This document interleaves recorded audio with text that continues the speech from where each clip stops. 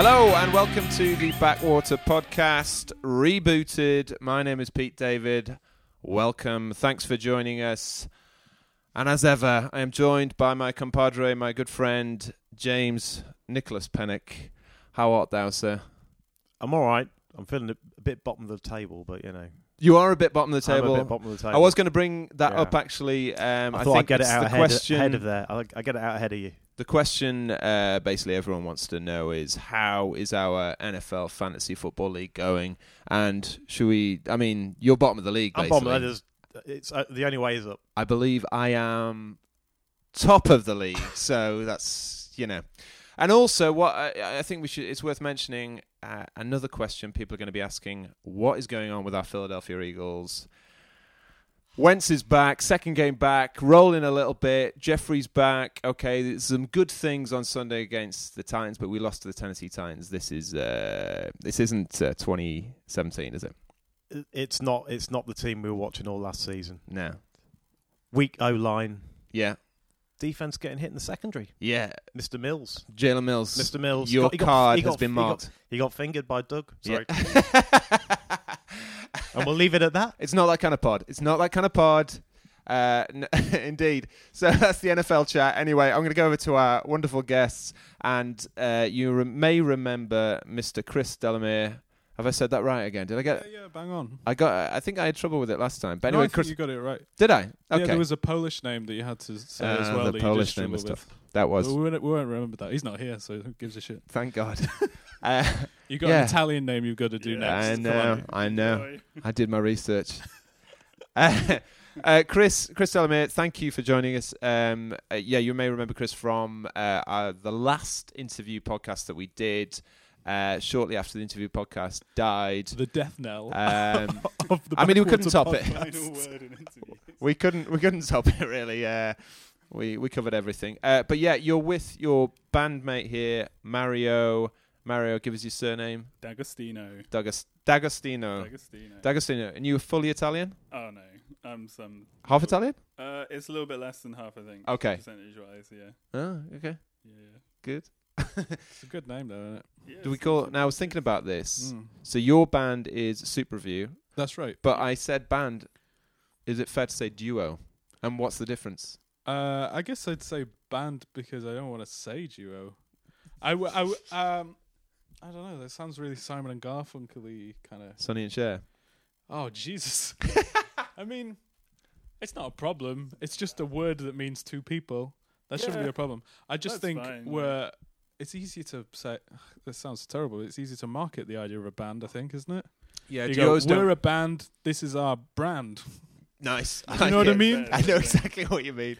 Whereas Duos, we're a songwriting partnership, which is what I would really describe. Well, it I think as. what you do is what happens often is songwriting partnerships are marketed as solo artists, essentially. So Gillian Welsh and David Rawlings are essentially a songwriting duo who are marketed as Gillian Welsh, and they admitted that. Like, it's just easier to market a solo artist rather than a duo. Name any good duos. What we got? Simon and Garfunkel, Sonny and Cher, Gallagher and Lyle. Okay, from the 70s, some 70s soft rock. I like the 70s soft rock reference. Oh, come on! There's got to be more. Do you mean in terms of that is what they're called as the artist like as well? From duo, not just like Lennon and McCartney. You know, that's like Morrissey and Marr. No. As a songwriting partnership. No. They're marketed as. No, it's got to be a duo. Okay, that's who they are.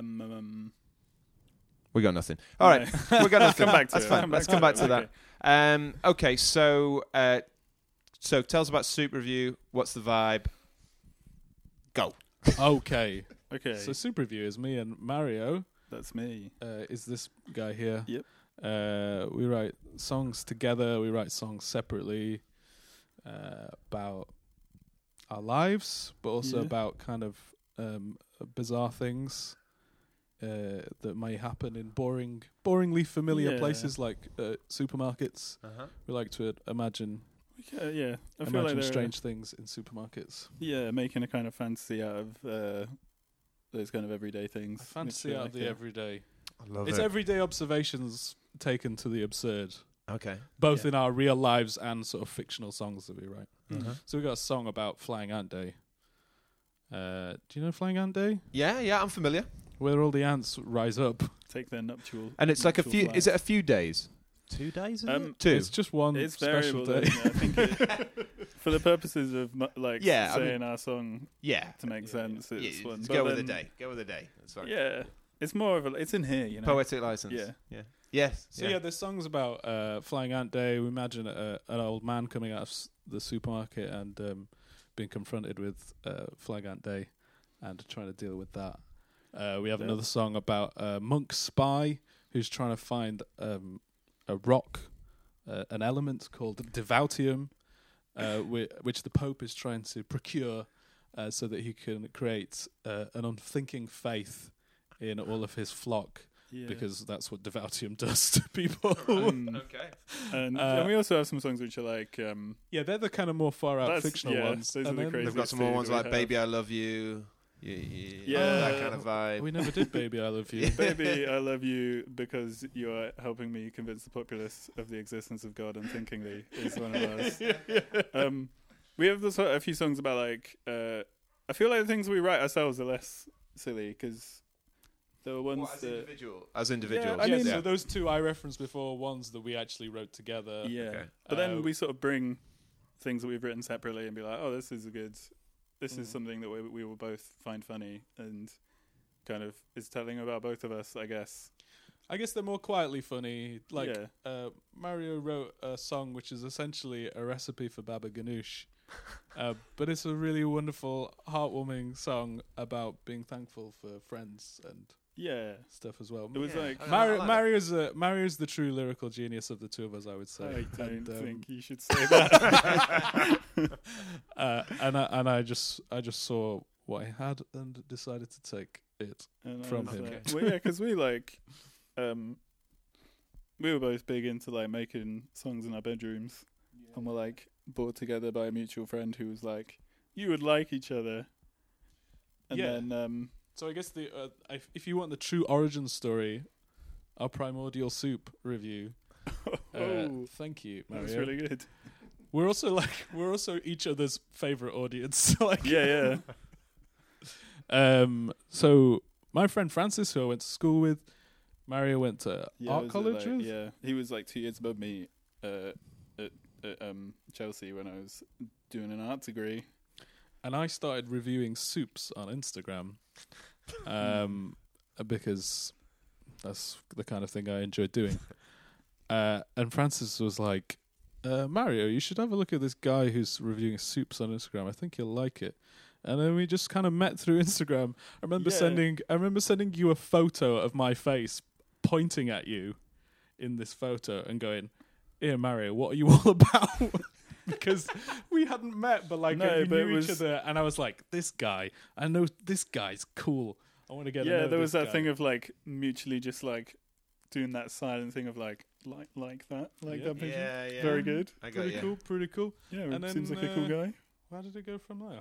Then we went for a curry with Francis, and we were sat yeah. down opposite ends of the table, and I was like, "It's the soup guy! Oh my god!"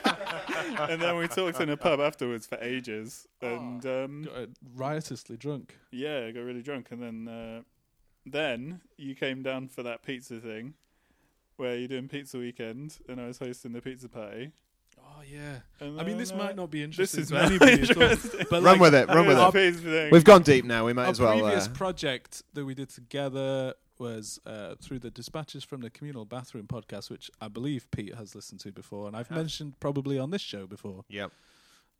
We did a project. In fact, it was probably about that time when I was last on it. We did a project called 50 Songs About Pizza. Yep. And Mario came on board with me About- and Sam, yeah. who ran that podcast. And that was our first like thing where we got in deep together on Yeah. a project. That was crazy. And we did it. We wrote 50 songs about pizza, and then the opportunity came around.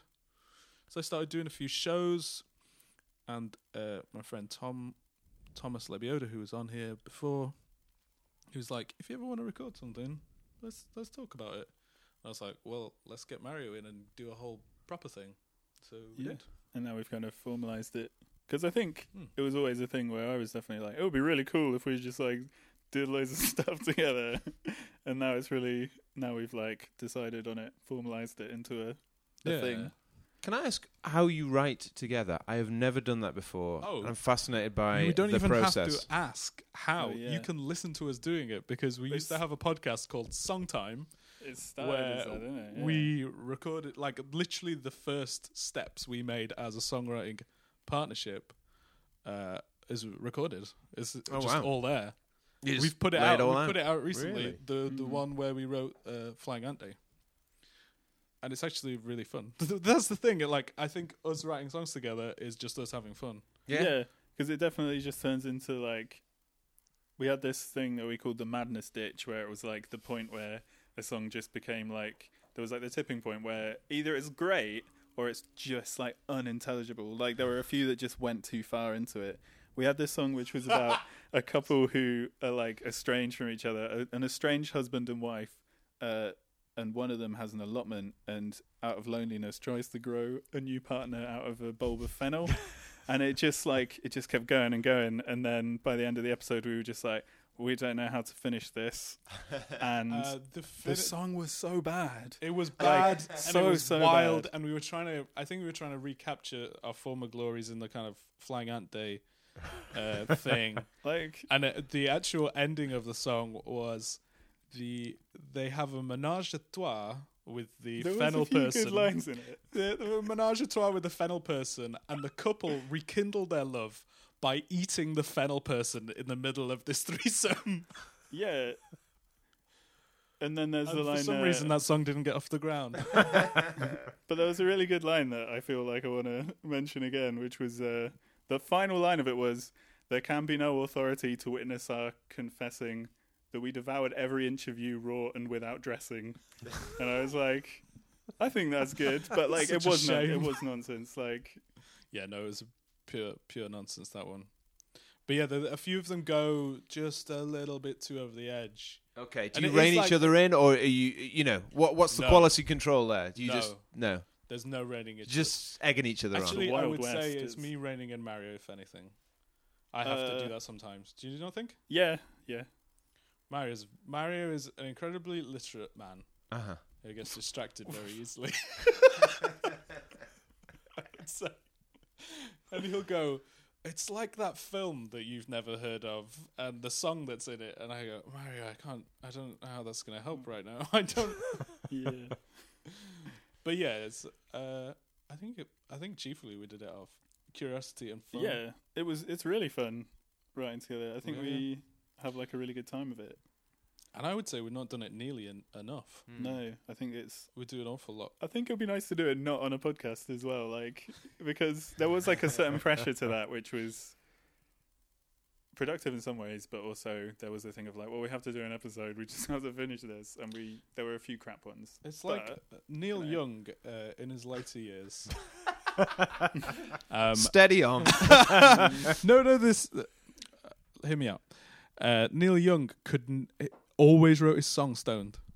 Right. Always. Like he would get blazed before it, and he had like a thing about he just wouldn't be able to do it otherwise, and he thought it was his muse. And then like literally 2 or 3 years ago, he was like, I should probably stop that and see if I can still do it not stoned, which to me is mad. Yeah. Like how could you have gone all that time and not done? But that's what he said. And I was thinking, because we've never done a writing session which wasn't recorded. Yeah. Is that the magic? And the pressure of it Yeah. is kind of part of Yeah. because you have to be reasonable about a length of a podcast, and you're like, if this isn't done within an hour, then we can't subject people to this. Maybe we can do some like thing of like having some microphones there and a timer and being like pretending we're on a podcast. But it's kind of giving yourself. I like the thing of like giving yourself parameters and giving yourself a. I used to do like songwriting challenges. All right, see how many songs I can write in 10 minutes, or just it does force some kind of structure around it, which means you actually do something and you're productive. To be fair, each one of those episodes started with a prompt like that. Yeah. So the Song about Mine's precious Devout metal, Him- wasn't it? Yeah, precious metal. Or Or it was a song for a holiday that wasn't Song for a Holiday. widely we didn't have recognised, one, yeah. which was Flying Ant. And there was another one where it's like a song that is every single lyric is a joke. Oh yeah, that was not good. And it was terrible. I just thought something. I've been listening to a lot of. I've been getting really into Limmy. You know Limmy, the comedian. Yeah, I love Limmy. Yeah, Limmy's amazing. He's incredible. I think he's fantastic. And he does. I've just discovered these the live the kind of live streaming YouTube things he does, where he does video game stuff, but also he'll like have like a challenge or something, like, or like people say, or do a sketch about this or whatever. Do a songwriting one. Oh, dude, like a live streaming. But I mean, the only issue with that is, and no disrespect, but Limmy's got quite a big audience, so I think you can tap into that. We need to like wait until. Maybe wait until you're as big as no Limmy. Disrespect, but you don't have the same number of followers. I think. As I don't Limmy. think that's disrespect. If you were offended by that, I would have thought your ego was out of control. I'm out of here. Yeah. I did just compare our songwriting duo to Neil Young. So Yeah, that is true. Neil Young and That's true. marijuana. That's a duo.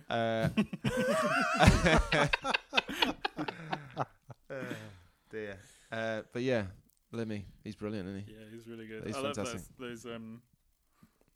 That definitely, like, the tone of some of those sketches on his sketch show is like something that I think about a lot, especially Dee Dee, the guy who's just really stoned all the time. I just love the like melancholy of it, and just how horrible and sad, but like the weird sweet moments of like when he like convinces himself he's building a spaceship in his living room, and it's like, oh, this is so magical and sad and weird, and it's good. Excellent. How you doing over there? I'm good. Good. Super duper. Well, any gigs? That's the big question. yes, please. we That's played the one answer. gig. We played a gig at our friend's wedding, which was really nice because Okay. it was like. Are you putting yourself out there? You Well, sending that's what we're emails? The This, thing what, is, this is it. Yeah, because I don't Yeah. live in Sheffield yet. I live in Weymouth at the moment, but Oh, I'm right. moving here. Like this, that was part of coming up this week, was like to find a place to live, because I've been living in Weymouth and working in my family's restaurant, which is like been good in some ways, but also Weymouth, there's not really much going on there, and I don't really have any friends there, so it's like, Oh, that sucks. that's been driving me kind of insane. It's also a seaside Tory Brexit hell. Oh my god! Yeah, do you want to see my impression of a seaside Tory? It's Please where do. you go. Please It's do. where you go like, oh, there's like I say I will go. There's some kids smoking weed in the beach hut and it stinks. It's like the smell is all over the seafront, and then someone will go, well, I wouldn't know what it smells like. I never smoked it. I wouldn't know what it smells like. And it's like, but it's out there. Just go out there and smell it. Like the smell it air and you'll is, know it. The air is thick with the rich must of it. Like you cannot not smell it. Like it's in here. It's in my nose. It's really I don't distinctive. know what you're do you talking know? I about. don't even know. No. And it's like, oh, come on. Chill out. They also tend to say when you're working 40 to 50 hours a week. Oh, yeah, there's the thing of being like... Because I live at the restaurant too, which is a whole other thing. Like, I'll like go down for a cup of coffee and at like 9:30, after having done like a crazy 50-hour week, and it'd be like, oh, they've given you a day off then, or you just got out of bed, have you? And it's like, oh, just let me fucking... just let me have like one Questioning moment of your work ethic. rest. Like, yeah, everyone has a crazy So he's thing. getting out of that situation. Yeah. All right, good. That's not the only reason I'm coming here. This will also be a very good thing that I'm very excited about doing. So I was like, this is like an obvious thing that I should definitely do. This is going to be great. So I'm really Yeah. excited to come here. But yeah, we'd be up for doing gigs as a acoustic songwriter duo, which I guess we'll have to arrange some of our songs for Yeah. a duo. Yeah. But yeah, we're up for doing anything. I've done lots of bits at things that like.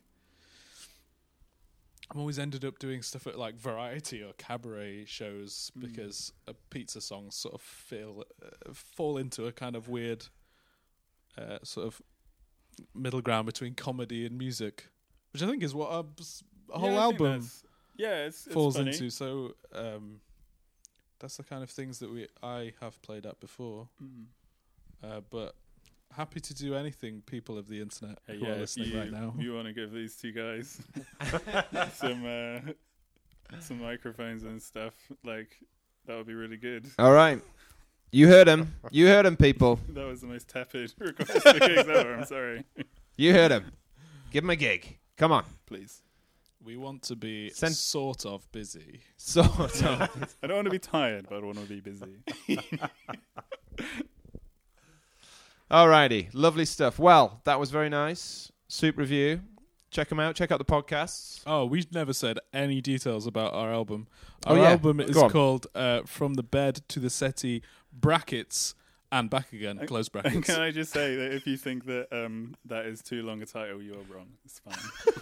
It's a perfectly good length for a title. Someone told us yesterday it's too long. That was the first thing they said. It was like, too Like, long. we'd never I met was this like, person before, and they "Well, went, too long. okay, whatever. I was in the music industry, and I had 118 hits in the 1980s. It's fine, though, I don't know isn't who it? this person was. Anyway, it's called From the Bed to the Settee and Back Again, and it's out mid-November, we think. Yeah. Why do you think that odd? Sorry, go on. Go Carry on. I was just going to say we've got a test pressing coming, and we're very excited. That is Yeah, exciting. yeah. Very exciting. Lovely. Who have you sent it to? Who's producing? Oh, Who's- some French company. Okay, yeah. I know the one Yeah, you mean. but Tommy produced the album. Oh, Thomas Lebioda, Right, okay. Tom who produced it, has right, been okay. on here before with Mm. me when I was on here before. He produced it and appears on it. And what? I love the idea. It was like, who produced it? I know, some French guy. You meant who produced the test I pressing? I you, did- you meant the I physical did artifact, actually- didn't I you? did actually mean that. I knew what misun- you meant because I know what kind of nerd he is. I'm sorry, I don't mean to like get on your balls about it. I just like Don't get on my balls. I thought it was funny that it sounded to me like I need some you- French I need guy you we on didn't my know. bus, not on my balls. I know. I'm sorry. I don't know why. Don't stop talking busting my about it. balls. Get on my bus, not my balls. I don't know what's happening anymore. But I'm sorry. Okay, good. We can finish this bit now. It's fine. It's been lovely. At Soup Review on Twitter, isn't it?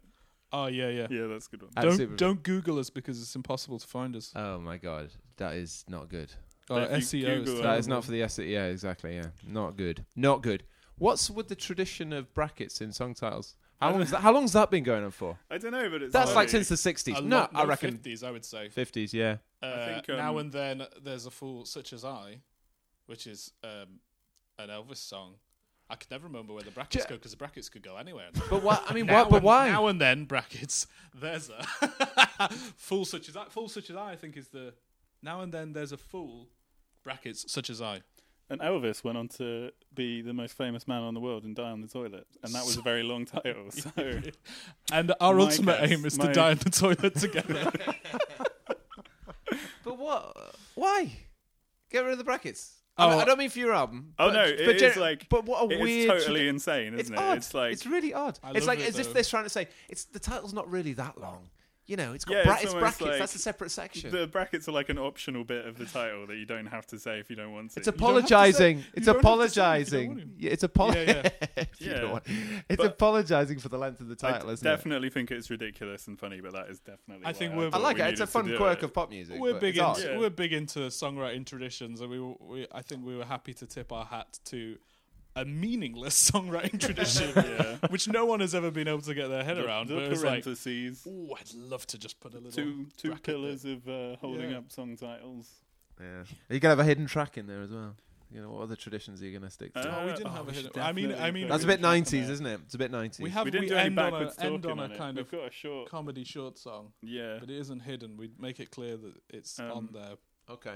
and the sides are arranged to be like the settee side and the bed side, so the songs kind of fit like a settee and a bed. Also, retrospectively, we realised that from the bed to the settee and back again means that people will just listen to the album endlessly because of the Yeah. sides. The sides So are the the wrong bed way to around. the settee, flip it again, bed, settee, bed, settee. So it's like a You don't subliminal have to do that. instruction as well as a They'll long just Yeah. they'll just title. get tricked into doing Yeah. that. Yeah, Just yeah. reading the album title. Mm. Perfect. Best hidden track. Isn't Jeez. there? That Nirvana one was quite good. At the end of Nevermind. Endless, meaningless. What was it called? Isn't that the end? Is At it in the end of Utero? Nevermind. Is that at the end It's of the end of Nevermind? Nevermind, yeah. It's like noisy, Yeah. endless, or something. Is the one in Utero? I've made that up. No, I've I made don't that up. think so. It's kind of a CD thing, isn't it? The hidden track. Yeah, Yeah. you can't really do it now, can you? You could do. Oh, I think Kings of Leon did one on their first album, which was very good. I always remember getting CDs and making them into MP3 and then being like, the last track on this album is like 20 minutes long. It seems like a departure for They had to be like, oh, let's leave it like 20 minutes. 20 minutes. Leave it a couple of minutes. 20 minutes. Come on. What's with that? That's crazy. It is funny though. It is funny. I love it. But it's like people always constantly trying to play with how to market things and stuff, isn't it? It's all part of the same thing, I think. Yeah. Stone Roses' Second Coming, right at the end of that. Oh, do they have one in there? I think they might be wrong. Oh, that's a turgid album, that, isn't it? That is turgid. That is turgid, that. Turgid. That was a turgid record. It was, though, wasn't it? I mean, God, it was stodgy. It was stodgy. He's a turgid guy, though. It was thick. It was thick with It's like riff, porridge. wasn't it? Yeah, it's Led Zeppelin, wasn't it? It was cocaine and Led Zeppelin. That's all it was. But a couple of good tunes on it. It's quite good. All right. So now we're going to do a little section called news stories. What's happening in music news? And one of the big stories of the last couple of weeks, the Mercury Music Prize. The prize given out to the best album of the year, unquestionably. And this year it went to Alice Wolf, Visions of a Life. I thought, I've never really listened to Alice Wolf, and I downloaded the album, because it's not on Spotify. Downloaded the album, paid good money for it. And it's very good, actually. It's kind of a nice kind of dream poppy, shoegazy type thing. A bit of more of an upbeat kind what was it? Beach house? No, not really beach house. They're a bit more upbeat than them. But that kind of thing. Always. Like a British Always, basically. Very good. Now, I want to ask you, who has been your favourite winner of the Mercury Music Prize?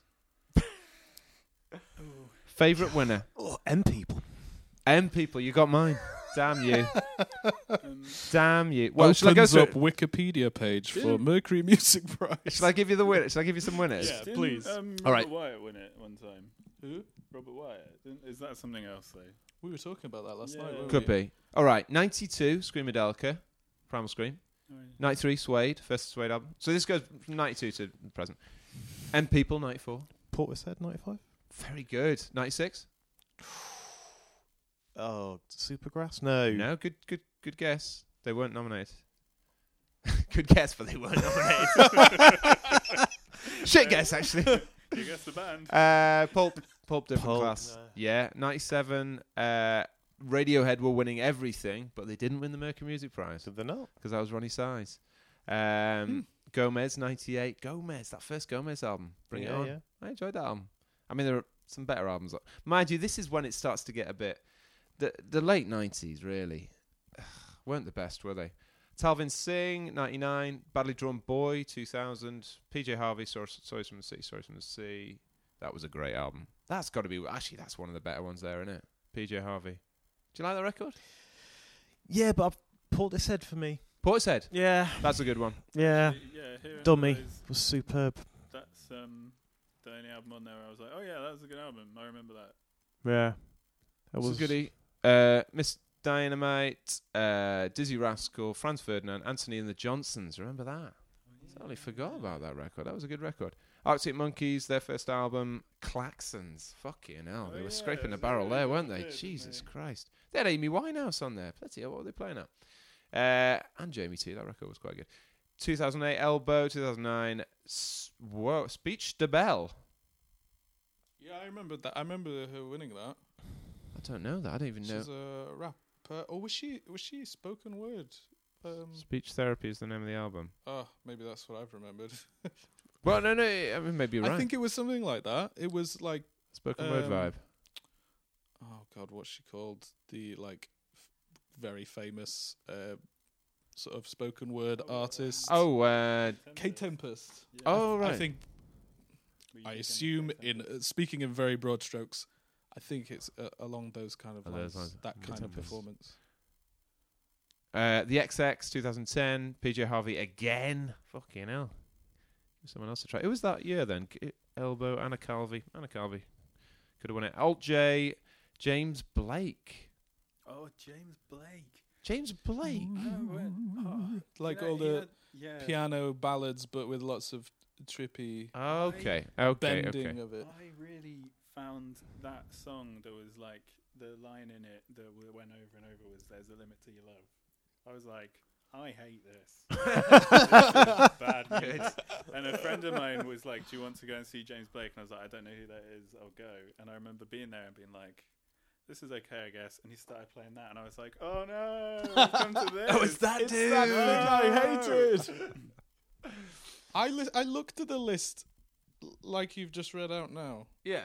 The other day, I was struck by how each one is very of its time. Yeah. If you look back and said like the Klaxons, was Klaxons 2007?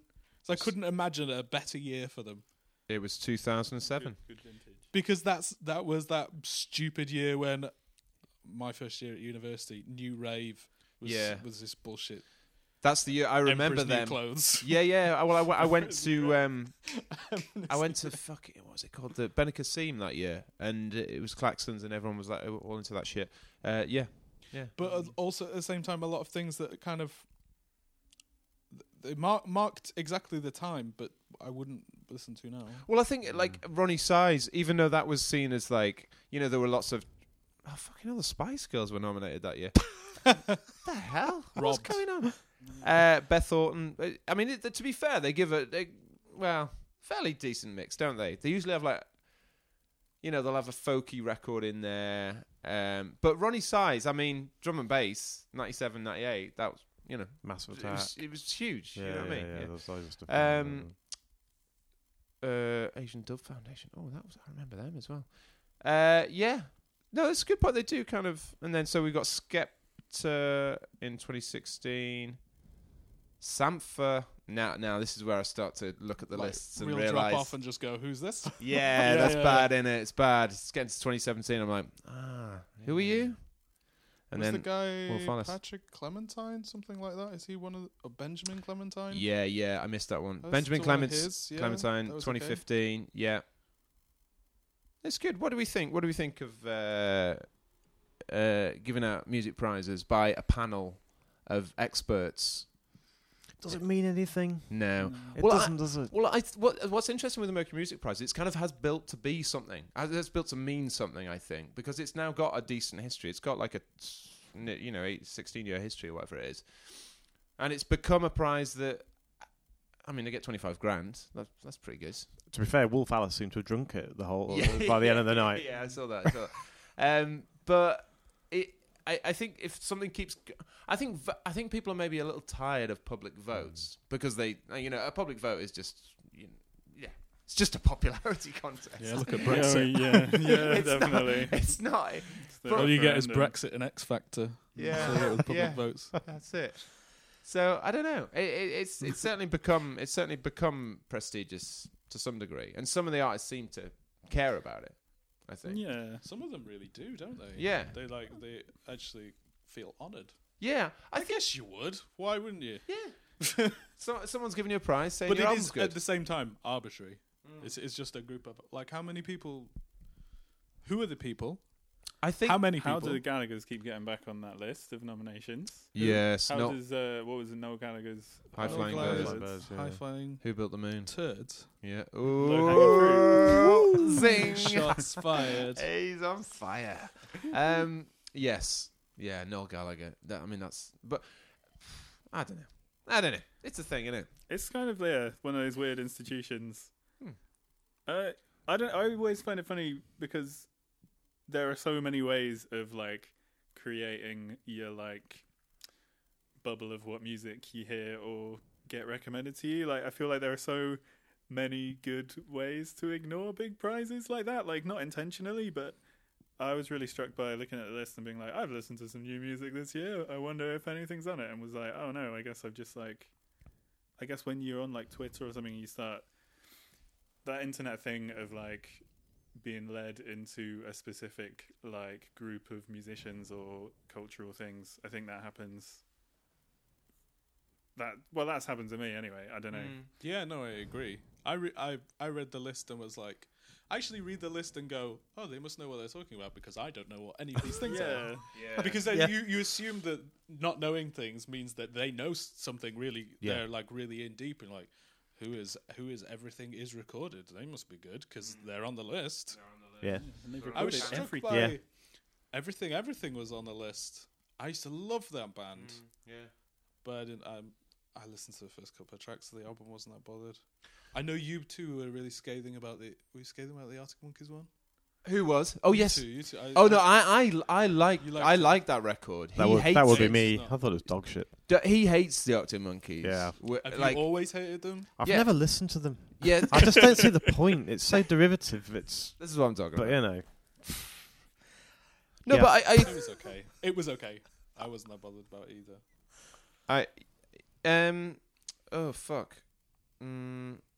Yeah, so that album was on actually. Arctic Monkeys, Florence and the Machine, Lily Allen, Noel Gallagher. Florence and the Machine is a funny one because, like, I don't know. Again, this is, I guess, the whole bubble thing. But I kind of thought she kind of disappeared. She'd happened already. Yeah, I thought she like had. I know this sounds really like condemning and that, but there was like the first album. She's and not hot everyone loved anymore. it, and then the second one came out, and nobody seemed to give a toss about it. And I was like, oh, I guess her star has fallen or whatever. Like, Well, maybe that's it. Like maybe that's his certain cynicism in the there, spotlight's gone off enough that she can concentrate, and she's made a really good but- record. Yeah, maybe. Yeah. Well, I mean, I think there are a lot of these bands who just kind of do their own thing. I mean, like I always think of British Sea Power, one of those Yeah. bands who've got this culty little following. Just get on and do their own thing, don't they? They know they've got a fan base of a certain size, which is fairly small but manageable, which keeps them going, and they just do their own thing. No one really bothers them, you know. No one bothers. Yeah. They just get on with it. No one really bothers them. They don't win prizes. They don't have hits. They don't bother anyone really. And I just think that is the ultimate. And you see loads of American bands who do that, who have this. Yeah. I don't know. I'm trying to think of like bands like Grandaddy are relatively big, I suppose, weren't they? But those kind of culty mid-level bands who just did their own thing, got on with it, didn't win any prizes, and just that's the ideal, isn't it? That's kind of the dream. That isn't is the it? dream. Yeah, yeah. Not Like- being noticed Yeah. Like, and being able to do your own thing and get paid if for you it. can ever say you've got a cult following, that's brilliant, isn't it? Yeah. Band like Melvins Yeah. inspired like a whole scene in Seattle, but they've never hit commercial success. But they don't need to Yeah. Yeah. because they sell out wherever they play. I think that, I mean, going back onto the prize thing, I suppose it taps into that, and what you were saying was essentially what, you know, who gives a shit? What, like, who are these people? Who are they to decide who is lauded? And it's I mean, in terms of reviews and things like that, Pitchfork are like that, aren't they? In the sense that they're like irritatingly kind of smug, and like they are the arbiters of taste, and they know they have this huge power over people who consume music. But then you find yourself, you still look at it, or I do, you know. And they really, you know how like a review can really it sets in your mind what the record's going to be like. You know, you read this review and you've already got these words swirling around your head while you're listening to it, and it's corrupting, you know, your ability to discern what you really think of an album. There's an album we'll talk about later Yeah, where if you read the review, yeah, exactly that, yeah, exactly that. yeah. I It's get very frustrating. frustrated with reading I read Mojo because I'm an old man, I'm not sure that their album selection of what they review is great. I think it's probably skewed towards old man things. But I read loads of things and you go, this is a hybrid between reggae and Morris dancing. Fucking hell, that sounds amazing. You put it on and it's like, it's not as good. Oh no, it's just an indie rock band. Yeah, like there's touches of Fela Kuti and Ewan McCall in the same thing. You're like, fucking hell, It's bonkers, that what's record. going on? And you listen to it and it's just like, it's just a bloke singing a song. Like I'm always let down by the I know. I love some of the descriptions are like, you know, an atmospheric, glitchy, takes you through a soundscape, and I always like, not that we write anything that's soundscapey or stuff, but I like you know, like old records where it's got like a man giving you a narration. There's this Timothy Leary record about dreams in LSD, and it's just him, and there's all these soundscapes of people screaming and stuff. And it's a real trip. And I'm always like, I want to find something like that. And there's always things described like that in Mojo. Yeah. And I read it and it's like, it's just kind of like another washy, glitchy kind of. Oh, I wanted something transcendental. Why won't you transcendent me? My favourite review thing recently was reading reviews of the Richard Dawson album Peasant, because it was all just like, who would have thought that a Geordie with a nylon string guitar singing songs about 7th century Northumbria would be good? And I was like, me! Like, as soon as I heard what it was, I was like, oh man, this is going to be such a treat. I totally trust Richard Dawson to do this really well. And it was great, but all the reviews were just like, oh, is it just naff, and is it like a derivative prog record? And it's like, no, it was really, really good. No, this is Richard Dawson being a badass, basically. Yeah, it was excellent. It's amazing. He's incredible. Saw him at End of the Road, and he was a real highlight. He was fucking brilliant and very funny, and he's hilarious. Yeah, so very funny. entertaining. I tried to book him once actually for The Lamplight, and I got in touch with the promoter. I said, we got this much money. He was like, I know, he won't get out of bed for whatever. Which is, I'm not slagging him off for that. That's fine. But he says I think he's very picky about what he does, which is totally fine. But he was fantastic, yeah. Outstanding. We could. I think me and Mara could talk about Richard Dawson for a very long time. Richard Dawson fancast. Yeah, very good. It does remind me that you were talking about the whole expectations of albums after reading the reviews. I remember when the Zootons brought out their first few singles, they were like really, really good singles. Yeah. Really interesting. And I remember my mate saying, I was like, I hope they don't just like bring out an album with songs on it. I was like, what do you want it to be? Some kind of sound collage or something? It's like it's going to be an album just with songs on it. Just that's your expectation. What did he hear from the great early singles? That it was like, I don't want more of that. I want something different. I don't know, really. You just, you build an album up sometimes, and if you follow a band from the start, the first few singles, you get excited about what it could be, and I don't know what he thought it could be, but it was, he just wanted them to have a bit of ambition. Yes, yeah. Come on, move on. Right. Any other news stories? Any other exciting? You have some music news stories. Had a really, this is something that I said to Chris and Jade, thinking that they would get it straight away. Jade is my girlfriend. Okay. Yeah, and they would be like, "Isn't that crazy?" You know the Kanye West thing where he's now said that he's called Yee. Oh yes, yeah, Yay. Is it Yay? Oh, okay. I read Yay. it as Yee, and then in my head, I had like a YouTube flashback of what I thought was like a ubiquitous YouTube meme of that video where there's two cussing dinosaurs, and one of them goes like, and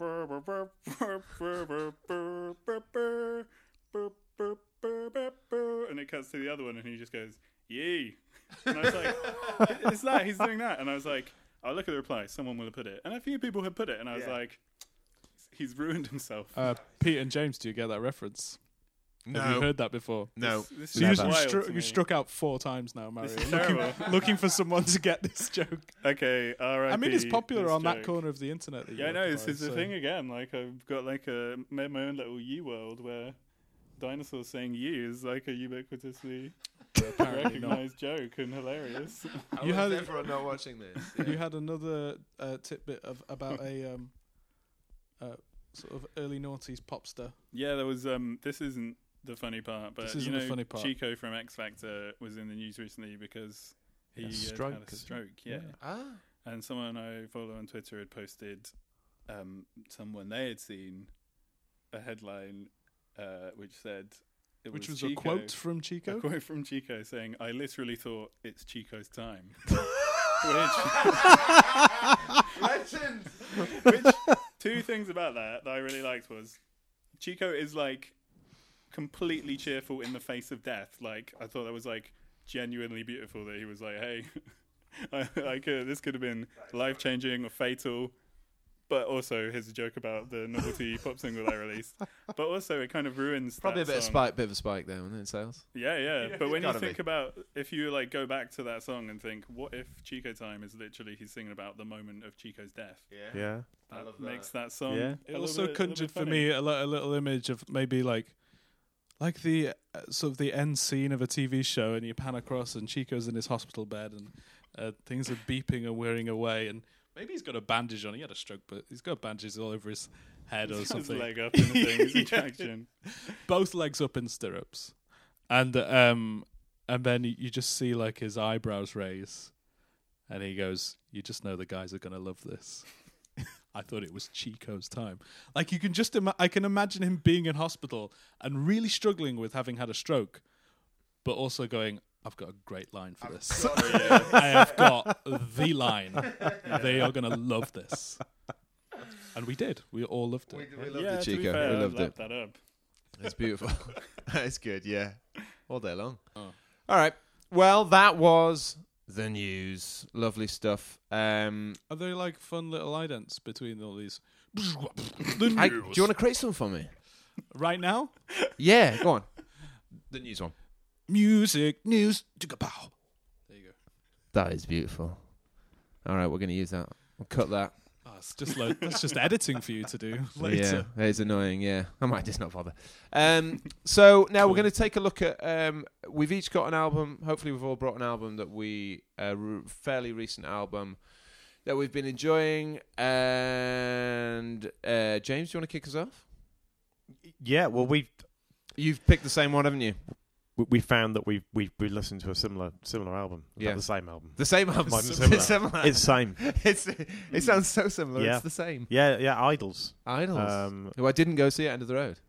Shame on you. Shame played as well. Yeah, there you go. Yeah, very good. They were both played recently here in Sheffield. Have a shame? No. Yes, possibly. In Yorkshire. Yorkshire. Might have been at Brudenell. Big place. Yeah. Brudenell. Probably yeah. at the Brudenell. Yeah. So then your album, and I always forget the title, Joy as an Act of Resistance. Yeah. Yeah. So I started listening to them, the last album, listened to that. I'm quite into hardcore, quite into punk. Sound like a reasonable British punk band, probably more in the tradition of sort of 1970s British punk than US punk, and a level of wit that you probably don't get with US Oasis. bands of the same kind of genre, and Oasis. They've got a great song, Stendhal Syndrome, which is fantastic, which a mate of mine who's an artist introduced me to them, but largely because he was like, what the fuck are they on about? That's what I do. How dare they sing about what I do? But actually, this is very, very different. And this is when we were talking earlier about how reviews can change your impression of an album. Because I listened to it and thought, fucking hell, this is a bit different to what they did the last time. I know it's not the kind of the humour's there, but it's really focused, and the music's actually, it's Brutalism. Yeah. That was their first album. Yeah. and it's really the music's kind of very. They've clearly played this a lot. It's something that they've recorded that's been that's been around for a while. They've not just sort of written it and rushed straight off to the studio. But I read Pitchfork, and there's some if you read, we had this before, right? Yeah. People write album reviews because they find the story now. It's all about, as a reviewer, I need to find a story and I need to make it about me.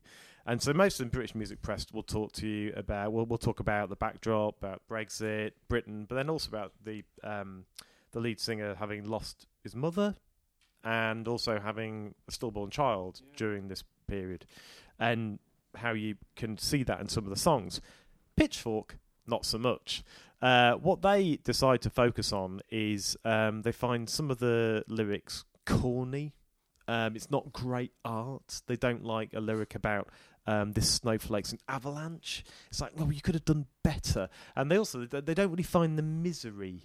Really, the misery's not really there. I think they reflect on sort of other albums where people have lost people dear to them who just do a better job in capturing, the pain and the screams and the agony and wailing in the bathroom mirror at 5 a.m.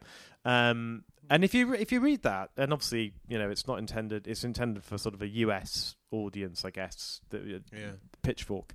It misses, I think, a whole swathe of what this album is kind of about. Maybe that's the point, right? It's not for a US audience. Oh, absolutely at all. not. I mean, there's stuff in there in the lyric content of the album where I'm like, I don't know what that is, and then I look it up, and so the main song, I thought was like the lead single from the album, Danny Nedelko. Yeah. About their friend. That's just one of their friends in the Bristol punk scene, and they named the song after him, and his name is the chorus. But it's also, the whole thing is like a pro-immigration song, and it's like about, it mentions like Mo Farah and Malala, And so there was loads of niche references in it and absurdisms. And I was like, this is no way going to translate to a US audience. Yeah, just doesn't, does it? And they just missed the point. They missed the point entirely. The thing about that's not good enough. That's like a throwaway joke. It's like the name of the album is Joy as an Act of Resistance. They don't give a fucking shit. They're just having fun. They're making some points whilst doing it as well. It's I think it was a genuinely exciting album. I'm not into punk in any way, but I found myself walking through the streets of Upperthorpe with this in my headphones and actually like spontaneously headbanging and going, yeah, this is really good.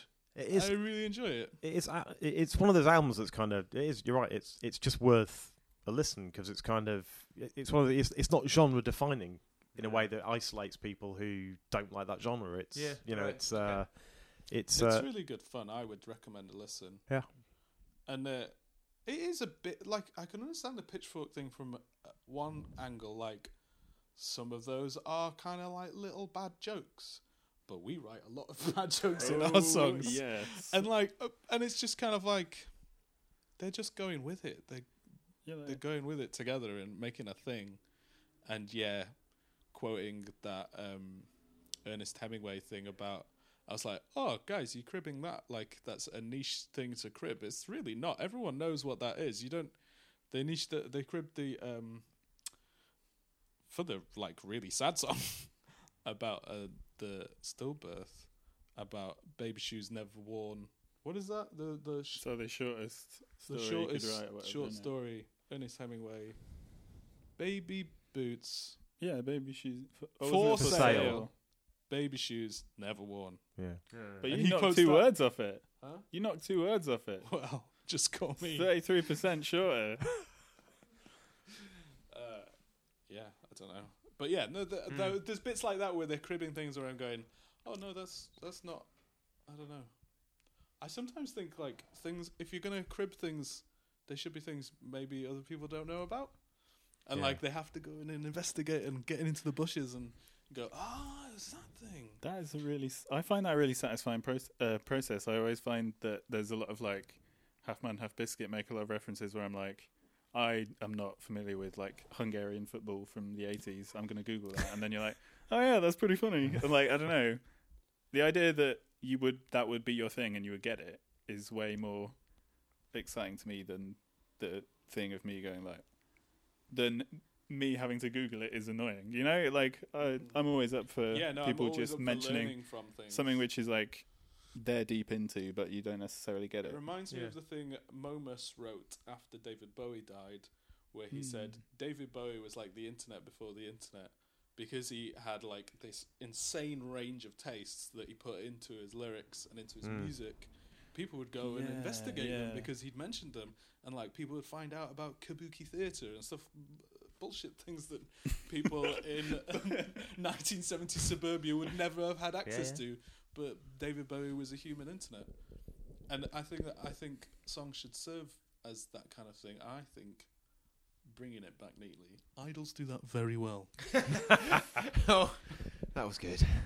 That was smooth. Thank you. Fantastic. So Idols, and the album is called Joy is an Act of Resistance. Joy is an Act of Resistance. Didn't go see him. Any last word on Idols? I just think it's an important album for this year. It's going to be up there. I hate to say it's of its time. Is it of its time? It's of its time. Listen to Very it good. now before it goes stale. I'm going to listen to it. It sounds really good. I reckon they're probably really good live. Yeah, I don't know. I'd have hated to have missed them at a festival. Yeah, imagine that. Who should I go see instead? Would you say that they are your new idols? I thought you were going to say, have you seen them live? I'm sure they're not low energy or something, idol. Oh, yeah. Because that's actually how it's spelled. Oh, is it? Oh, yeah. God damn it. That was a play on words. It's all right. It's okay. It still works. It still works. It's good. Actually, it's kind of better then. All right, we don't need to argue about which bad pun is better or worse. I'm sorry. All right, so I'm going to talk about Low, and their new album Double Negative, which is just fucking brilliant. Basically, it's so this is Lower from Duluth, Minnesota. This is their 12th album, known as a kind of for a long time, I suppose, probably not now, but known as this very quiet, slow band, slowcore. I think was the scene, as it were, in the early 90s.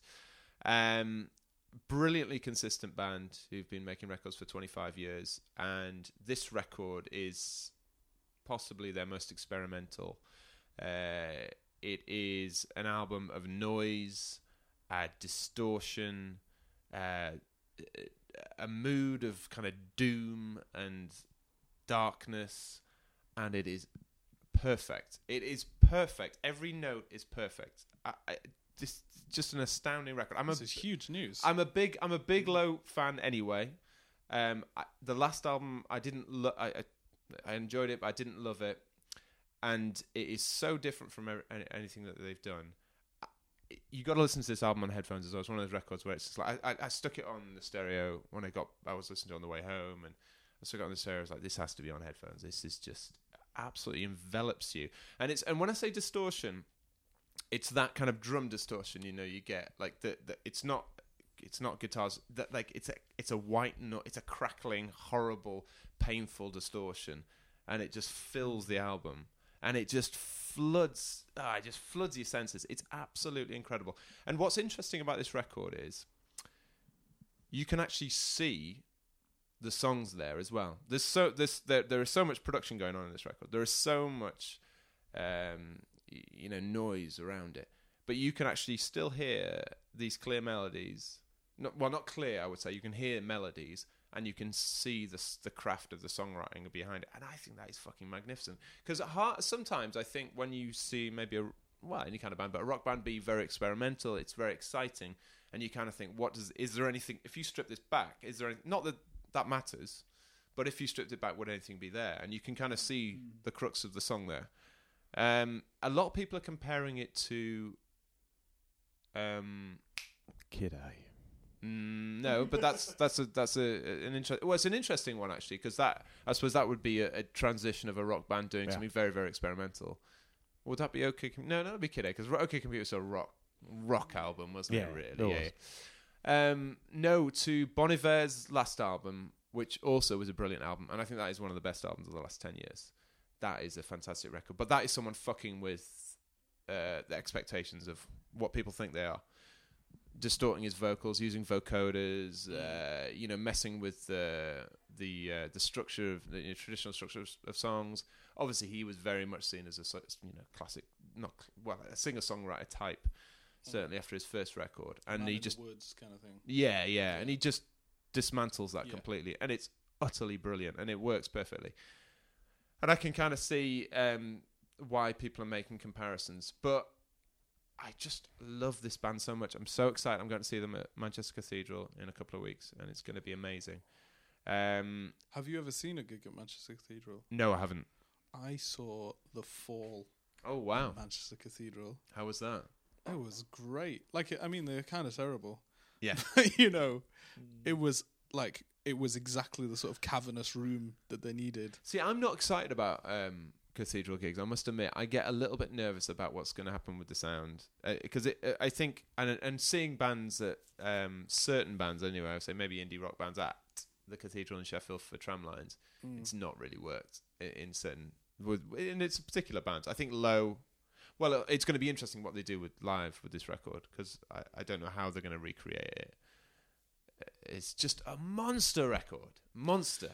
As someone who doesn't really know their output at all, how are they kind of like post-rock, kind of? Post-rock pop? Bits of kind of post-rock. Yeah, you could argue that. I mean, it's, their origins are, obviously, I would say before that, before post-rock stuff. And they've got a real sort of link back to Pixies, haven't they? Yeah. The early stuff. Yeah. Oh, okay. Really translate back. Yeah. Translate back. But I mean, they've moved away from that. Yeah, very much. But I mean, it's interesting because I think the album that when I fell in love with them was Things We Lost in the Fire, which is a brilliant record from 2000, and that is just so they're very slow. They're these kind of like muted guitars, lots of reverb, brilliant craft, great songwriting. So there's Alan Sparhawk, I think he's called, is the main guy, and then Mimi, his wife, plays drums and sings. So she sings on some of the songs as well. And she sings a lot on this record as well. She has a huge part of this record. Her vocals are a huge part of it. And yeah, they're just mega. I mean, they're one of my favourite bands, so it's not surprising that I'm gushing about them, really.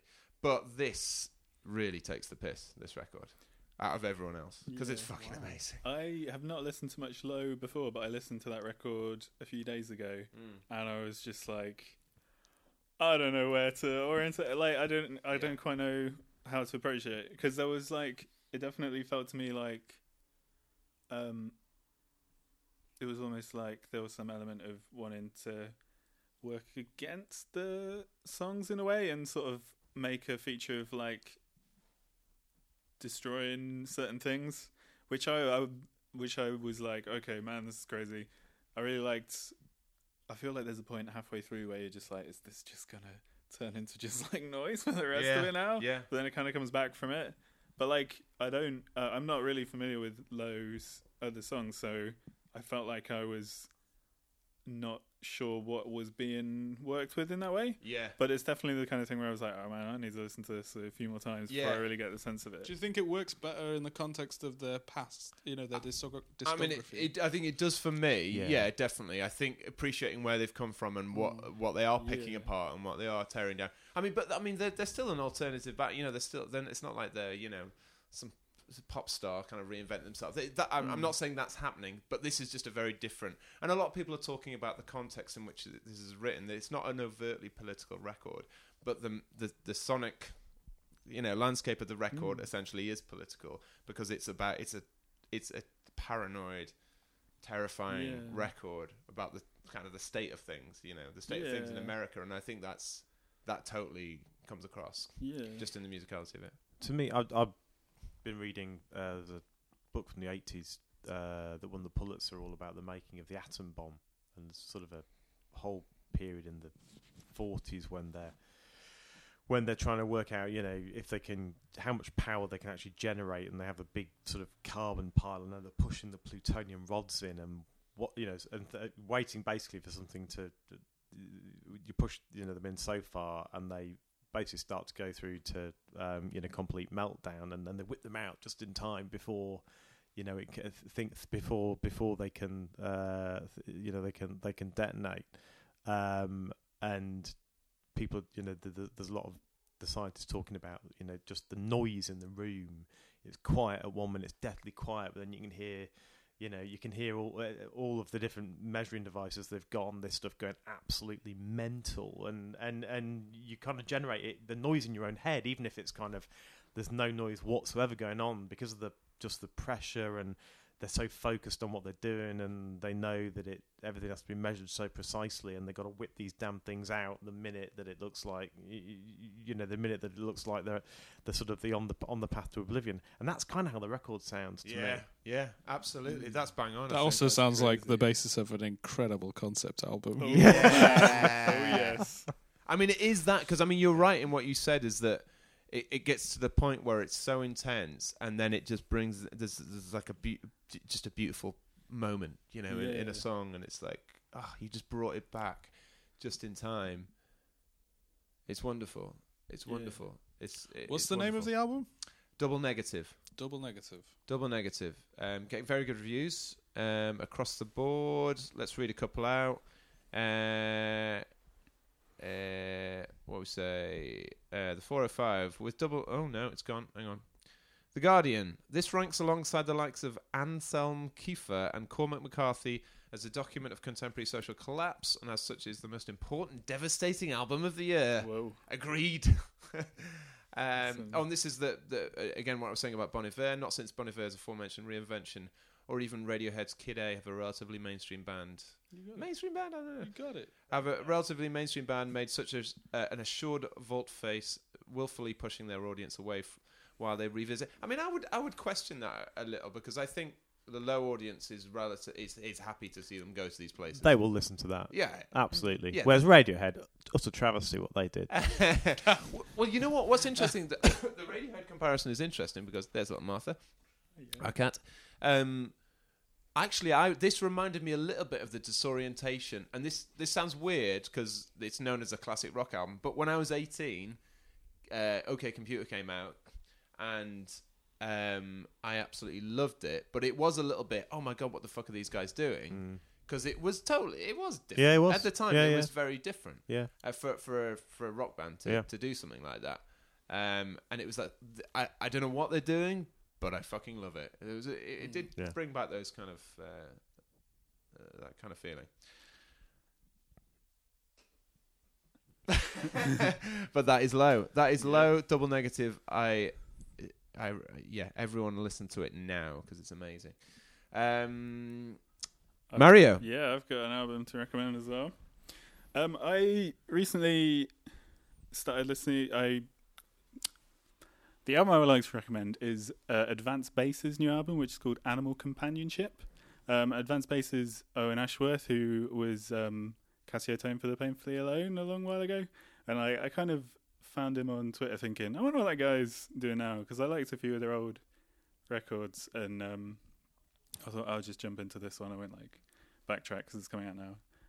And it's an absolute gem of an album. It's just it's about half an hour, and it's a lot of very small, very beautiful, sad stories. I think the first time I listened to it, I was very oh man, this is sad music, and I was a bit I don't know, I'm waiting for the bit where this song becomes sad.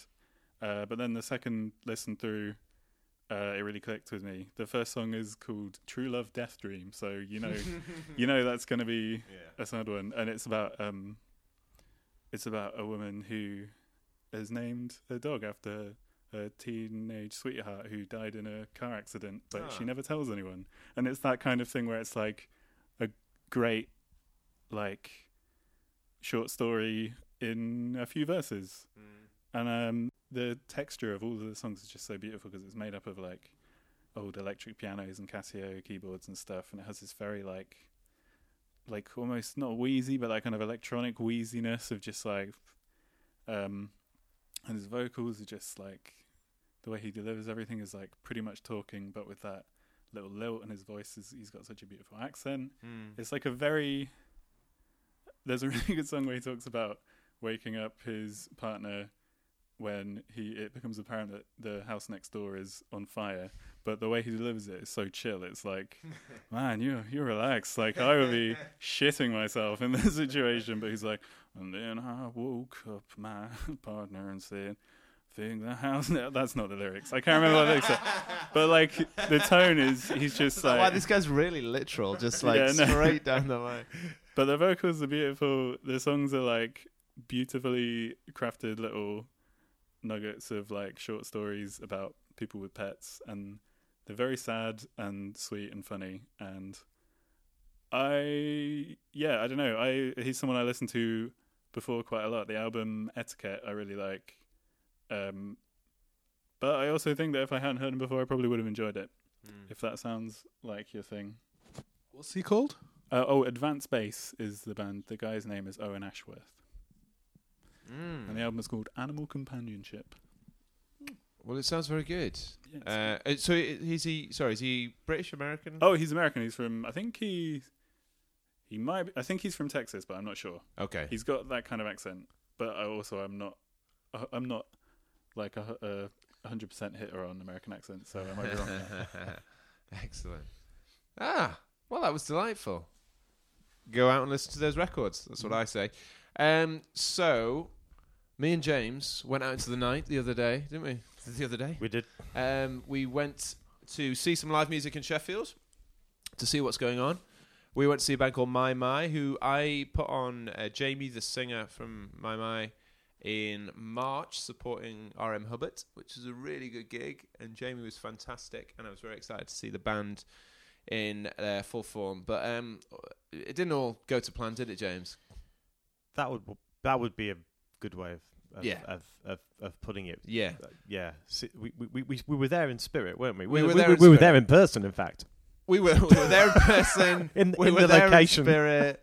We were there in every form. But I'm just going to play the tape now. This is us at the Picture House Social. Hello, ladies and gentlemen, and welcome to the live section of the Backwater podcast. My name's Pete David. I'm here with my good friend James Pennock. James, we're at the gig, and we completely fucked up, haven't we? We're slightly late. Yeah, we're late. We turned up at a reasonable hour. What, 8:15, 8:20? Yeah. Thought, all right, this sounds like the support band's on. We'll just get a drink in. And I just went over to the guy and said, what time are the headliners on? What time am I on? And he said, oh, this is them. They're about 10 minutes from the end of their set. So I'm not sure what they're doing. Playing at 8 o'clock, the headliners. What's going on there? A curfew? Possibly a curfew. Who knows? Misbehaviour? Yeah. Misbehaviour, maybe? Could be. We're sat underneath the speaker with some hip hop coming out of the speaker above us. So we're going to try and see if we can chat to the band, see if we can find a member of the band, just to ask them how it went. Really, It was all behind closed doors, so it's not even like we have any idea. It's quite literally anything could have been going on there. Yeah, we don't know. There could have been all kinds of orgies going on there. We don't know. We just don't know. So, we're going to get a drink, and then we're going to see if we can nab the band. We'll see how that goes. All right, speak to you in a bit. Hey, everybody, just checking in again. We're on our second pint now at Picture House Social. Haven't managed to track down the band yet, so I think they may have left, unfortunately. We tried our hardest. We looked in every nook and cranny around this place, but it looks like we've lost them. We'll try again in a bit, but we're just going to have a little chat about the venue because we've come down. Picture House Social, I think over the last kind of year or so, they've started to put on some really interesting gigs, haven't they, James? Who did we go see not too long ago? It was Bully here. Bully was good. They've got, obviously, these guys tonight, My. They've got, who else they got? Well, they had Protomata here, they had Sandy G. Oh yeah, we missed that, yeah. Straight after End of the Road. Yes. Straight after End of the Road. They've got Flasher. Oh, Flasher, that's it, yeah, Flasher look good. That could be good. And so, I think they're trying to build something, certainly. I mean, this is the thing, we talk about this a lot in Sheffield, venues come and go, but we end up going a lot up to Brudenell, don't we, in Leeds. Yeah. Which, you don't want to say it because it's Leeds, but let's face it, it's a fucking good venue, isn't it? It's a great venue, but here, I think what they've worked out here, what's really great, is the price point, right? Yeah. £10 for some of the bands that you get here is fantastic, and there's no travel involved. You go to Leeds and you're paying 20, 25 quid, 30 quid for bands. Some of the bands probably justified that kind of price 10 years ago. Maybe, yeah, that's it. And you have to go to Leeds as well. You do have to go to Leeds. That's a shitter, yeah. But if you are from Leeds, thank you for tuning in. You are welcome. No, I think if they can build something here, I think it could be really interesting. I think Sheffield definitely would be better off. Its live music seems to be better off if they can continue to get really good bands. We'll see what the future holds, but we'll keep coming down. We'll keep making these reports, missing gigs, seeing what's going on. I've just bumped into a friend who I just chatted to briefly. It interrupted a date actually, so I made myself scarce there. Maybe I'll check in later, see how it went. But yeah, she made it clear that I was not welcome at the table, so that's good. But hey, this is the start of many features. Maybe we'll go to another venue, in a couple of weeks' time, see what's going on. Maybe we'll just go to. Why don't we just go and see some local random band we've never heard of? Anyone out there? Any bands out there? Corporation or small, some shit pub or some covers band. We'll go low. We will go really low. We will do that, but for the time being, we're going to check out. Thanks for listening. Back to the studio. They are a good band, though. Do check them out. They've got a new record out. The new record was out last Friday, and it's very good. I'll give it a quick listen. It was all right. So on to our last feature, which is Dead But Not Forgotten. And we're going to talk about an old album that we've been listening to. And I have been listening to, this was basically a CD in my car. Refreshed the CDs in the car the other day. No, before the festival. So this was a festival CD on the way down to the end of the road. Warren Zevon, Excitable Boy, which was his second record. You guys familiar with Warren Zevon? Yeah. Yeah. Mm-hmm. So this is a kind of like it's a particular mold of songwriter, I suppose, in the 70s. It's kind of a bit Bruce Springsteen-y, quite illiterate, a bit Steely Dan in places, but maybe not quite as complex as Steely Dan, a bit more basic, but very good kind of piano-based songwriter. And it's got the big song, probably is Werewolves of London, and the tune Excitable. The Headless Something Gunner. That's the one. Whatever that one's called. Yeah. Thompson the Headless Shotgun Gunner. I got that wrong, but it's something like that. Yeah. I know the one you mean. What's the one? Lawyers, Guns and Money, is it? I don't know. I don't know him that well. Anyway, it's a cracking record, and he's one of those artists, though, I kind of discovered a bit more about him, because I got into him in the kind of early noughties, just before he died, because essentially, when he died, when he got cancer, he was like, right, I'm gonna fucking milk this shit, and he never really had that much success. So he had Werewolves of London, this album, and then he just basically petered out from there, and everyone respected him, so Bruce Springsteen, Tom Petty, all these people. They all thought he was a great songwriter, but he never sold any records, really, apart from maybe in the early days. And then when he got cancer, he knew he was going to die. And part of this album, and then just like, fuck, I'm just going to try and get as much press from this as I can, because I'm dying, and this is going to be my bit. And he had probably more success then than he did at any other time. And they were good, those couple of albums he did then. But obviously that made me revisit his past and whatnot. And he's a very good songwriter, but he is, the more I delved into him, he's one of those artists, one of those troubled artists where you kind of start to find out more about his character. He was a bit of a bastard, basically. He was married. He used to physically abuse his wife, and he had a huge problem with alcohol. And he basically, when he... I don't know if his autobiography was written maybe not long before he died, but he asked his then ex-wife to write it because he knew that she would tell like the honest truth. You know what I mean? That he would tell warts and all, and basically she told the story of him warts and all, because she had unfortunately a front row seat to it all. But yeah, so he's one of those artists where you're like, the more you find out, the more you kind of hate him and dislike him, but a kind of complex character, but again, a great songwriter. And I think I love that tension with these public figures where you're like, I mean, hey, I'll admit it, I fucking love Kanye West. I love his music. I think he's an absolute genius. But I mean, it's hard. It's hard to separate. You know, it's a very difficult thing, and we talk about this all the time. But it's a tricky one. But anyway, so my Dead But Not Forgotten is Warren Zevon, Excitable Boy. Sound of the Summer. Do they have to be dead? No, they don't literally have to be dead. Good. Yeah. What we you got? Just specifically referred to him being dead quite a lot. He is very dead. I've been listening to a lot of Elvis Costello recently. Was that an of like, oh, he's good, isn't he? Or, I'm not sure about him. It's an of... That man is a fucking genius. He clearly is, but I don't think I've ever connected with his music. Huh.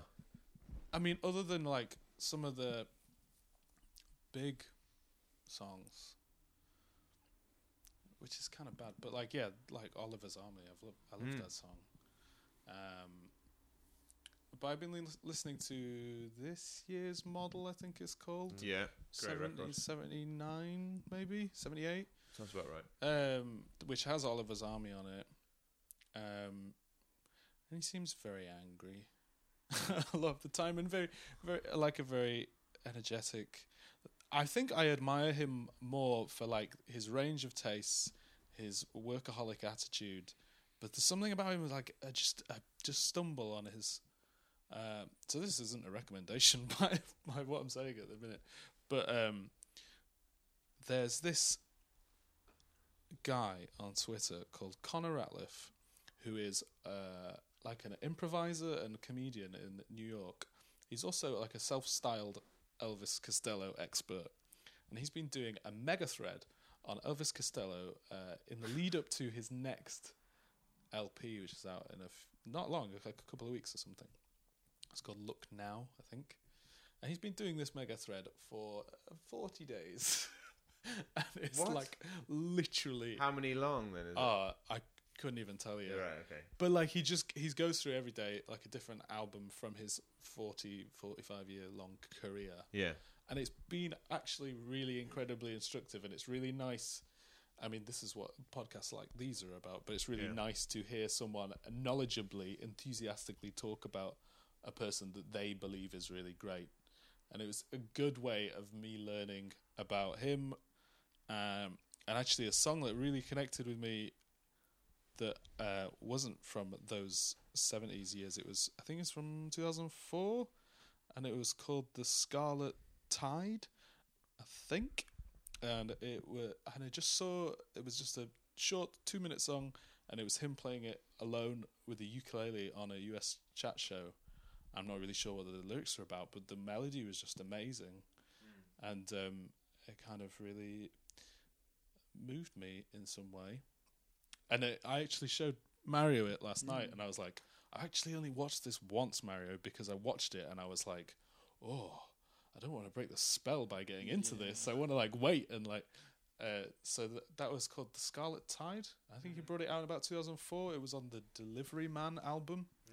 So I guess that Blast for the Past is just this one song that I heard. Yeah. Well, I mean, I love Elvis Costello. This Year's Model, Armed Forces, My Aim Is True, all brilliant albums. Get Happy is really great. All that kind of early 80s, late 70s stuff. It's just, he's a pure songwriter. That man is the songwriter. He's just... Yeah. The craft is unbelievable. Well, from this mega thread, the guy's called Connor Ratliff, if you want to watch this, look at this mega thread. I learned like he's much more. He does a lot of things that I think me and Mario are really into. Like, oh, we'll just sneak in this TV show theme tune just at the end of this song, or like I'll make this little reference to a Beatles song or whatever. And Elvis Costello does loads of that apparently, and I'd never been aware of that, and I quite like that. I quite like that the revered songwriters are copying from their inspirations as well. Oh yeah, for sure. It's a nice thing to find out. Yeah. But he's clearly very, very, very, very good at what he does. Yeah, he's one of the greats. I think he really is. I think he's up there. James, what we got? Old album? Oldish, 20 years. Does that make it old? Yeah, why not? Yeah. So the one that I've been listening to a bit, and there's various links with death. It is a friend of mine called Mike Watt, who's a bass guitarist, an album he released, his first solo album in '95 called Ball Hog or Tugboat. And why is it related to death? Mike's marriage to the bass guitarist from Black Flag had just broken up. Mike still hasn't really got over the death of his friend Dee Boone from his first band Minutemen. And I guess the Seattle music scene had just been shattered by the death of Kurt Cobain. And Mike wrote a bunch of music and appealed to, I guess, the sort of generation from the Seattle music scene for whom, he was basically, they idolised him. So he had, in the band, if you actually read the band, the list of people who play on the record, there's about 40 people who play on the record. But when the band that he toured with, he had Dave Grohl on drums, he had Pat Smear on guitar, he had Eddie Vedder on guitar, Evan Dando's on the album, Flea's on the album. It's just a who's who of a bunch of people kind of paying tribute to him, but also it's like a project that was there to help a whole bunch of people from the Seattle music scene through, significant change in that whole scene, because the death of Kurt Cobain pretty much destroyed it. The label stopped coming to sign new music acts. People who'd been part of that scene, it just started to fold, and he just creates this fantastic album. And the album itself is again very much of its time, in the sense that it's really political. There's a great song on there called "Against the 70s," all around warning kids around sort of their parents' nostalgia for a time, influencing the politicians of that time, and that it's just pure nostalgia. Don't kind of buy into it. It's great songwriting. It's and it is. It's kind of it comes together all around death. As I said, Mike's dealing with things. The music scene in Seattle's dealing with things, and they create this just amazing album. And you've supported him. He's amazing. Again, he's a great guy, a prolific guy. But it's a really underappreciated album. It's not that well known. I've been listening to it a lot. Again, listening to bands like Idols and others. Mike's very, very good at picking up on political themes. So interesting that an album with that many people does actually hang together as well. And, it does. You kind of sometimes that fantastic. Whole, not that it was necessarily a super group, but that kind of thing of getting lots of big egos together can. Yeah, it works really well, and I guess maybe it's because it's not. Maybe it's because you've got one consistent voice writing it. Yeah. And he's just bringing people in to play. He brings them in, lets them do their own thing, but there's that consistency to he's it. Steering it. It is it's an incredible album. What's it called? Ball Hog or Tugboat. You can kind of blame him for the success of Foo Fighters, because the backstory to it is that Dave Grohl went to him and said, "I've got a new band."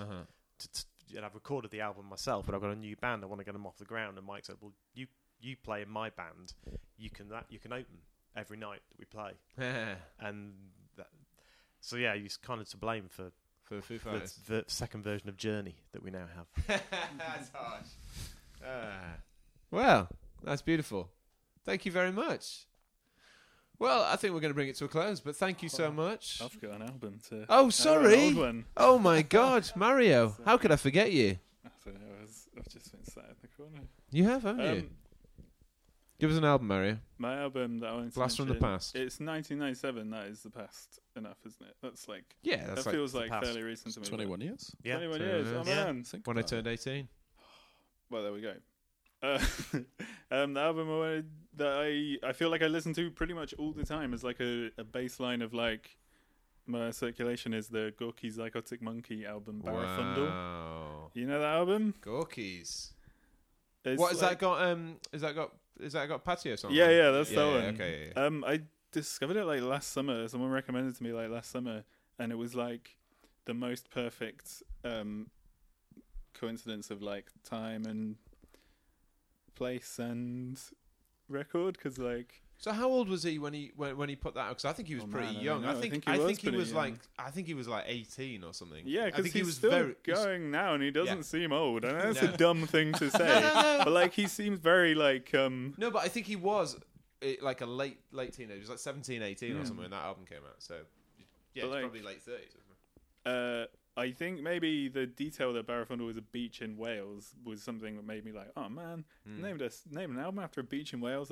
That's brilliant. That is like, is it going to be about a seaside town? And I guess there's those first like 5 or 6 songs which are like balls to the wall pop songs. But you know, like they're like, there's that song Diamond Dew, which has the line about being like a house by the sea. I think like I first listened to it in my grandma's house above the restaurant, like overlooking the sea, and I was like, oh man, this is so perfect. And like something completely chimed with the atmosphere of like summertime seaside town and those first 5 songs, which made me like obsessively listen to it on repeat, like walking around Weymouth in the summer and listening to that album. And I just love how like there's something just so completely joyful about so much of it, that's so like the lyrics are so kind of simple and direct in that way, or like They are and they aren't. I guess that's the thing of being like lyrical, like of saying a lot without really saying very much, and how direct it is. Like, and Eros Childs' voice is just so good and so like, yeah. I don't know. It just really hit me at that time, and I've just never really stopped listening to it because it's such. It really reminds me of people like Robert Wyatt and Kevin Ayers, who I used to listen to a lot as a pretentious teenager. So yeah, but he has that much. voice that is, and I don't want to use this word because it's a cheesy word, but enchanting is actually the right word, because I kind of hate that word, but like I remember first hearing that on the radio, that song, Patio song, and it's like, wow, that's like, I just want to get close to it, you know. It's just something warm and like pure and really innocent warming. and naive It's a really, and beautiful. Yeah, there's definite innocence to it, and the whole thing of like, just the. I love the bit how in that song it has that naive, the main structure of the song is like a beautiful, Isn't it? but then that release at the end when he switches into Welsh, Oh, it's great. and it's almost like this is who I truly am kind of thing, and it has that and it's all in Welsh. I don't know what I don't know what he's saying, and it doesn't it doesn't matter to me, but like it feels great. And I think one of the things which just cemented it as one of my favourite albums ever is the song "The Lizard and the Wizard," where there's like just that great thing of people doing goofy lizard and wizard voices next to the main vocal, and I was just, it just feels so warming and so like a nursery rhyme or a fairy tale or something, and his delivery is so perfect and so like gets you into the exact space of how I don't know. It's. I think there was a moment as well with like those kind of kooky pop stuff. You remember Lush? Yeah. Actually, the first Cardigans album was that as well. That's actually what they were going for, and there was a beautiful moment of that. I don't know if there's a tradition of that now happening, but like Gorky's I think were within that as well. Like there was some good, interesting stuff around that. So yeah, that's a fantastic shout, Gorky's. Love them. Are we going to have a spreadsheet or a document we can share all of these wonderful That is recommendations? a great idea. Yeah. A great idea. Or a Twitter page. Or a web...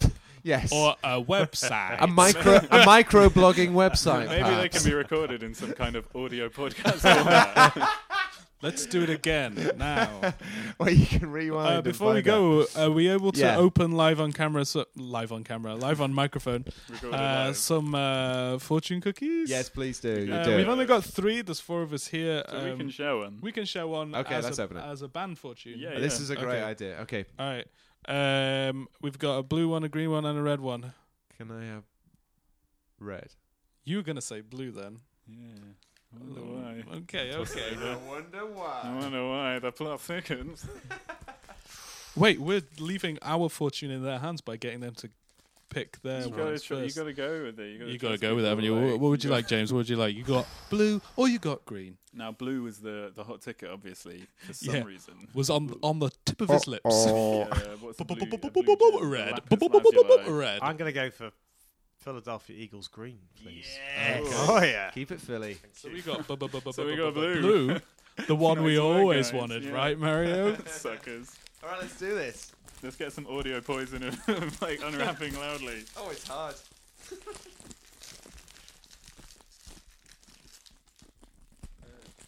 Yeah, like a wishbone. Let's get the audio back. Oh, that's good. That is coming out great. Bit of ASMR. I've never listened to ASMR, but numerous podcasts make jokes about it, and I think it's this. Do you want to read it or should Oh, wow. I will finish my biscuit probably a bit quicker than you because I ate it quickly. All right. Who's going first? I'll go first.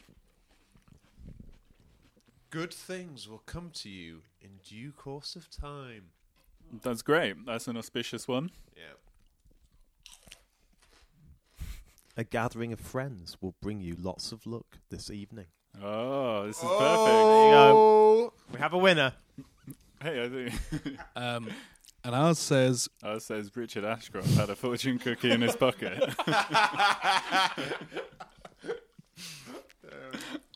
you will be fortunate in the opportunities presented to you. Like gig opportunities? Give us gigs. Give us gigs, yeah. Give us gigs. Beautiful. That was a great moment. Thank you so much for Lovely. bringing the fortune No cookies. worries. I'm It's very okay. excited about Thank the you for good having us. things that will come to me in due course of time. Thank you, Mario. Thank you, Chris. Check out Soup Review. You've got a Twitter account at Soup Review? Yeah, I think it's Soup at Review. Super Review Band. At Soup Review Band. Facebook.com/Super Review. Maybe Super Review Band. I can't remember. Some of them we had to change to Super Review or Super Review Band. I can't remember which I've one. got the internet here. Hang on. Should we just find That's out? really good. Yeah. And you've got the podcasts up on SoundCloud. The old podcast that we've re-edited and put up again from when we recorded, when we wrote Flying Ant Day, which you can listen to. It's a fun hour. Yeah. Also, Fun hour of two friends pissing about. Yeah. Love it. Also, we've got a good playlist of like a lot of stuff that we both recorded. Oh Or, like, both of us. Some of it was us together as well. Of like our kind of like archive, and there's a lot of weird, funny stuff in there that you might enjoy. Yeah, if you want an entryway on into our the kind SoundCloud. of stuff that we do, there's a Delamere D'Agostino archive playlist on our SoundCloud, and there's also the 50 Songs About Pizza album, which you can find, which was us and Sam Bradley. That place has kind of daringly got a nearly 10-minute long a cappella song about a defunct ferry route that I wrote on it. And if that sounds like not your thing, One you of my just skip fav- that one. Not like, only about a if I let it defunct put you ferry off. route, about a souvenir pen from a defunct Yeah, ferry route. but I feel like it was bold putting that. It's very at the bold, beginning. very bold. You could just put it Okay. out there. You got to put it out into the I world. think can I skip put it that if you on want. as the second song. In Yeah, the no, that's archive what I as mean. well. I It's was like, if you're not into this, you're not okay, here I guess for it's it. a good litmus test, maybe. I don't know. But yeah, check us out. At Super Review Band is the Twitter account. It has Yeah. all the relevant links, I presume, on there. I guess so. Doesn't look like it. You need to get a link on We'll there. It's the work Where it do we website. get a where do we put the link? There's like a link. Edit line. bio. Yeah, edit bio. Yeah. There's a web link thing you can put up for your Oh, website. We don't have a website. It changes. No, but your Facebook changes SoundCloud all or the whatever. time. We could put it in there. Yes, you can put it in your. All right. When we finish recording, we're Oh, gonna have just to. Yeah, you need to get find on us this. on Gonna have a Twitter little and lesson. chat. We're both really chill. We'll chat with you. All right, Yeah. you need to get a PR guy or something, don't you? You guys, Well, seriously, Yeah, we do. you do. All right, no, it's been beautiful. Thanks so much for joining us. Thank you for It's having been us. a delight. Richard Ashcroft over there. How are you doing? Don't you dare presume. James Pennick, it's a joy. I love spending time with you, and we're going to go see the Eagles in a couple of weeks, aren't we?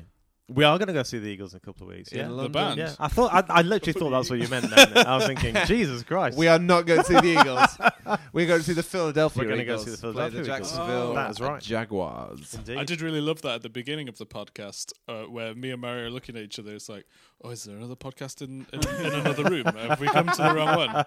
There's an awful lot of NFL's chat going on. I was here. going to ask you some questions about, whether you think Blake Bortles is capable of a consistent season, but I thought I mean, Oh, probably. Yeah. Pro- Ridiculous. He's a professional No, he's sportsman. not. Why isn't he? No, he's That's not. the question we should be asking. Well, indeed. Why isn't Yeah, he? why are you casting aspersions on Blake Bull? What's Is it that called? not his name? Blake Bull. Blake Bull. Blake Bortles. Blake Portals. Bortles. Bortles. Well, all I can Blake say Bortles' name has been never mentioned. I guess Anyway, you are whatever. glad that it wasn't a sports podcast and you had invited us on it, because it would have been. I can imagine some hot takes. But anyway, that's enough from us. Thank you so much for listening. Check out everything that's going on. Goodbye. Thank you.